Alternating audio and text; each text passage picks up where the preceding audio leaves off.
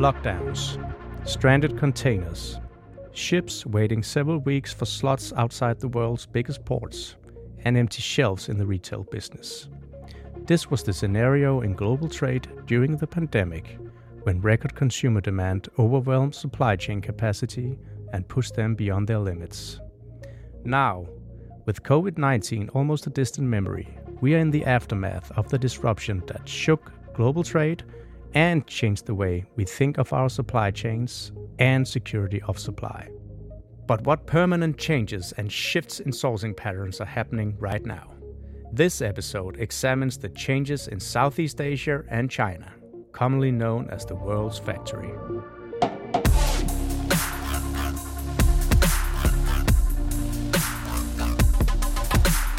This is Beyond the Box, integrated logistics from the inside out.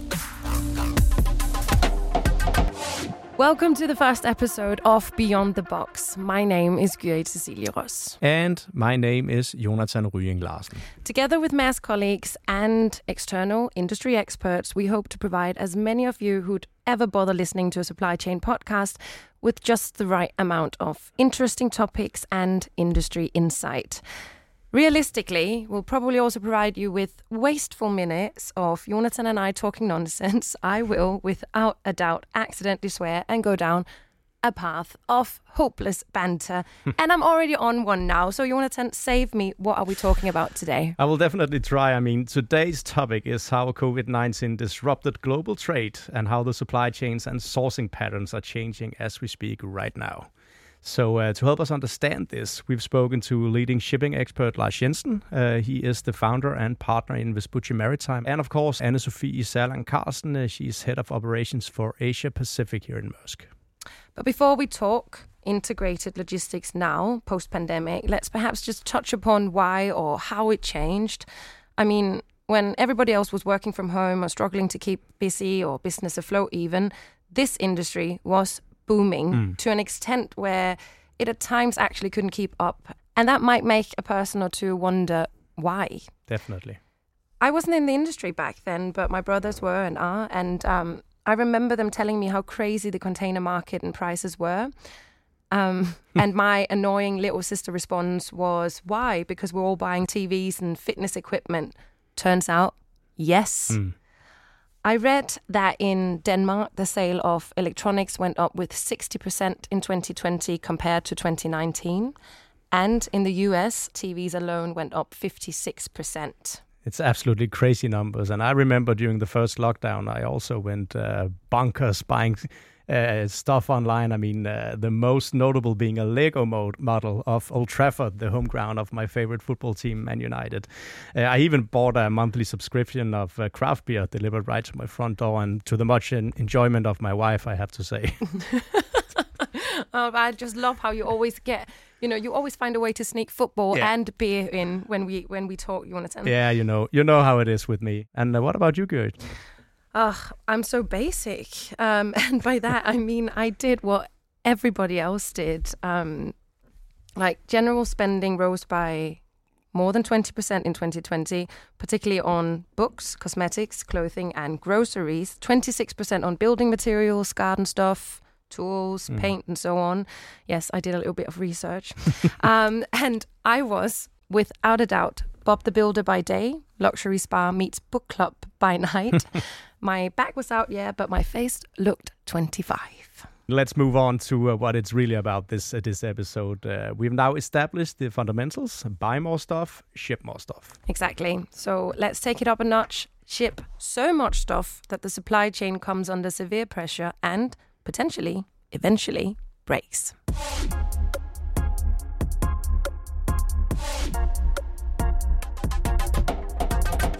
What a cliffhanger.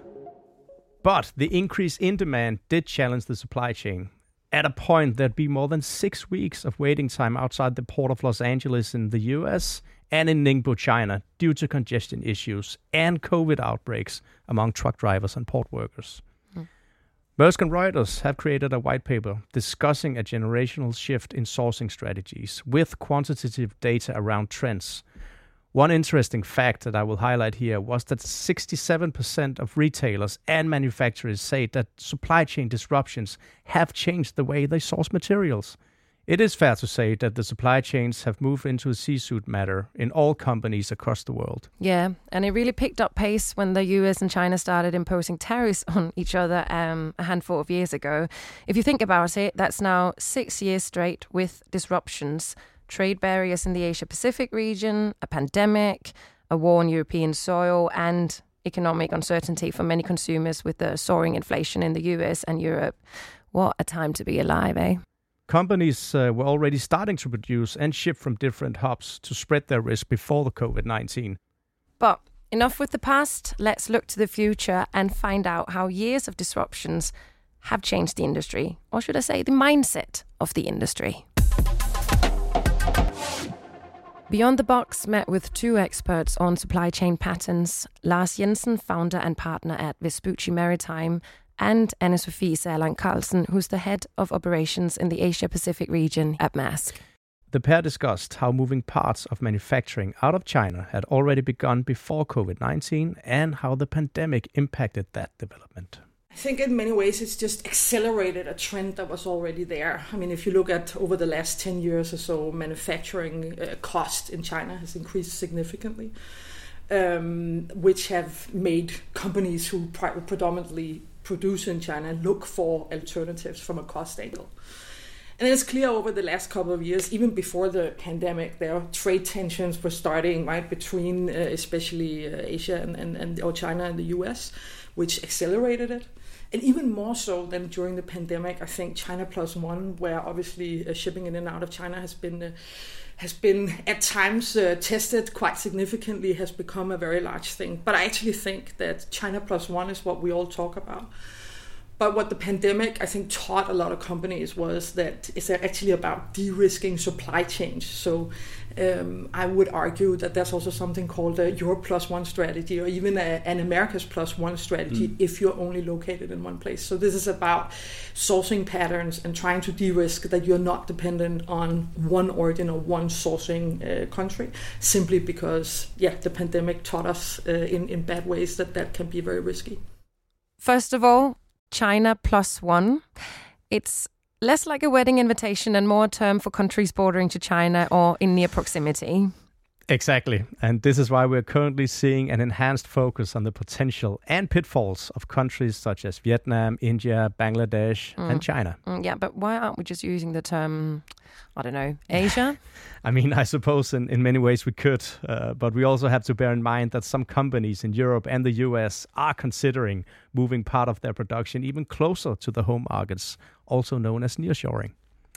So this was especially a hot topic during the first lockdown when we lacked protective equipment such as hand sanitizers, masks. I don't know if you remember that.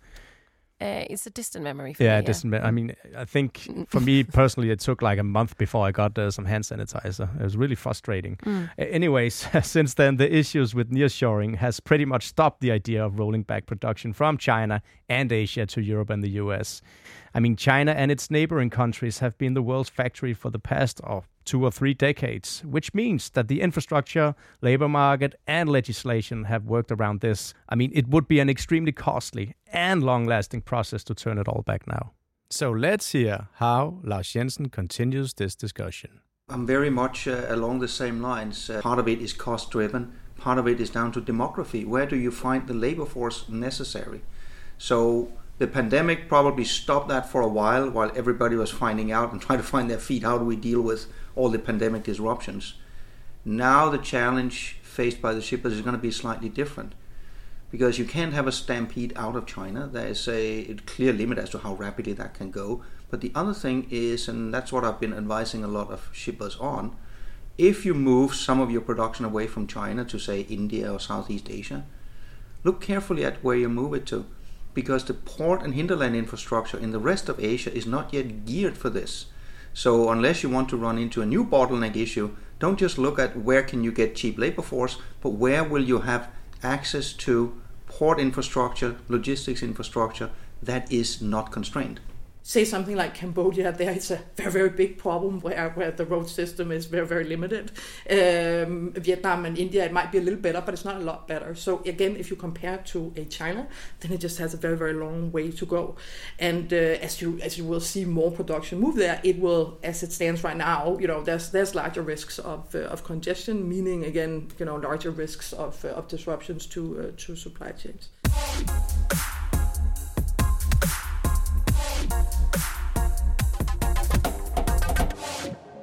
Okay, so companies have been talking about this for a decade, right? And now that companies are starting to really act on it, it's dawning on them how extremely competitive the infrastructure and capacity in China is, and how much work still needs to be done elsewhere in the region to even begin to match China. Our two experts also discussed exactly how big a task that is and how much South and Southeast Asia are still lacking in order to take over parts of the manufacturing. This isn't something that's going to happen over a 2 to 3 year period. This will be a slow, gradual move simply because it's not possible. So 7 out of the 10 largest ports in the world, they are on the east coast of China. If China was to reduce output by 10%, Southeast Asia, including India, would have to increase by 100. So it's something that will take quite a long time, both in terms of actually production capabilities, but much more around the ports, right? So I agree very much that customers who are looking at this, they are looking very much at what is actually the infrastructure around it. And I would say that in the years to come, I think that's the biggest question. How much can you actually ramp up investments in Southeast Asia and in India to be able to support this additional output? Terminal capacity especially is something that I have a question mark around in the nearer or medium term. I think we need to distinguish a bit between what are near-term issues being the next 12 to 24 months and what are issues when you get further beyond. In the next 12 to 24 months, one of the issues you're going to come up against is not just constraints on the port infrastructure, but we also have a relatively lopsided fleet where a lot of the small vessels that will be needed in Southeast Asia for feedering purposes, they also tend to be very old vessels. They're the ones that some of them are going to be scrapped, some of them are going to have to slow steam because of a lot of the new environmental regulations. And yes, the industry has a massive order book, but that's lopsided towards the big vessels. That's not going to help. So there might be in the very short term a shortage when it comes specifically to the feeder segment. Slightly longer term, I expect we will see more new, small, efficient vessels be ordered, but they're not going to be delivered until 25 or 26.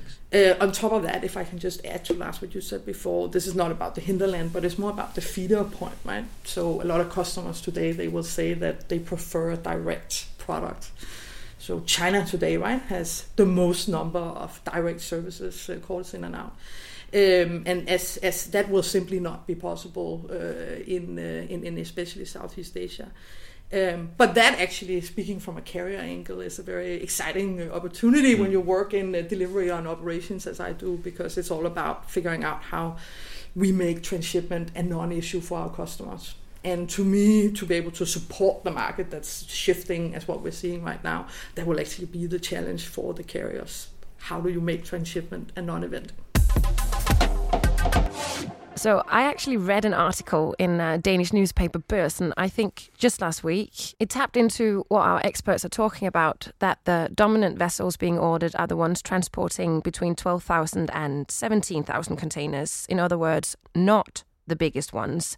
This so ships can enter more harbors in Southeast Asia. Yeah, I mean, we're in a large scale moving away from the mega vessels, also known as the Triple E class, that the shipping industry ordered in the years leading up to the financial crisis.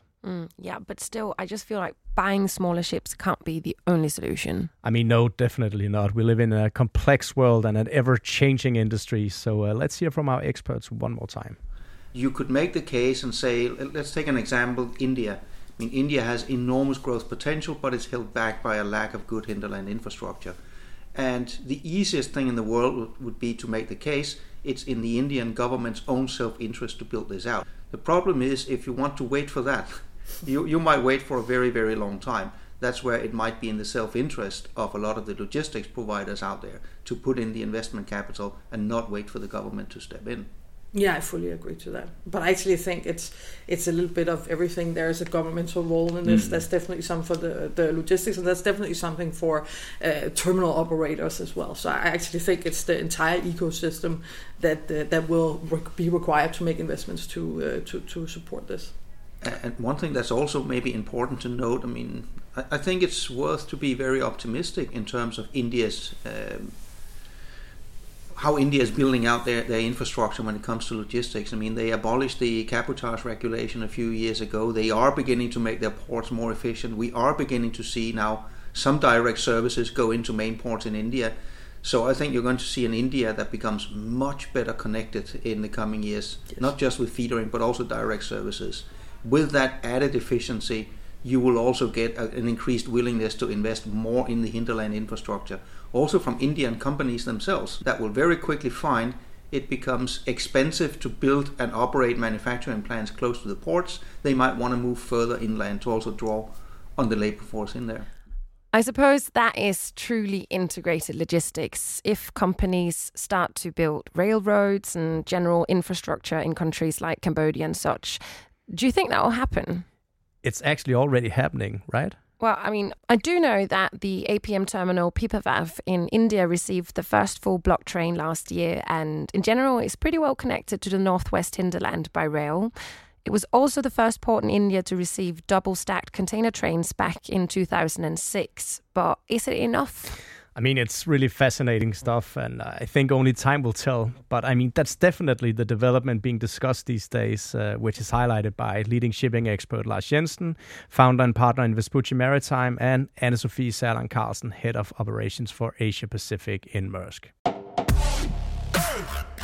So, what I gather from this episode is that we are seeing a shift from having all production sourced in one country toward a more flexible setup.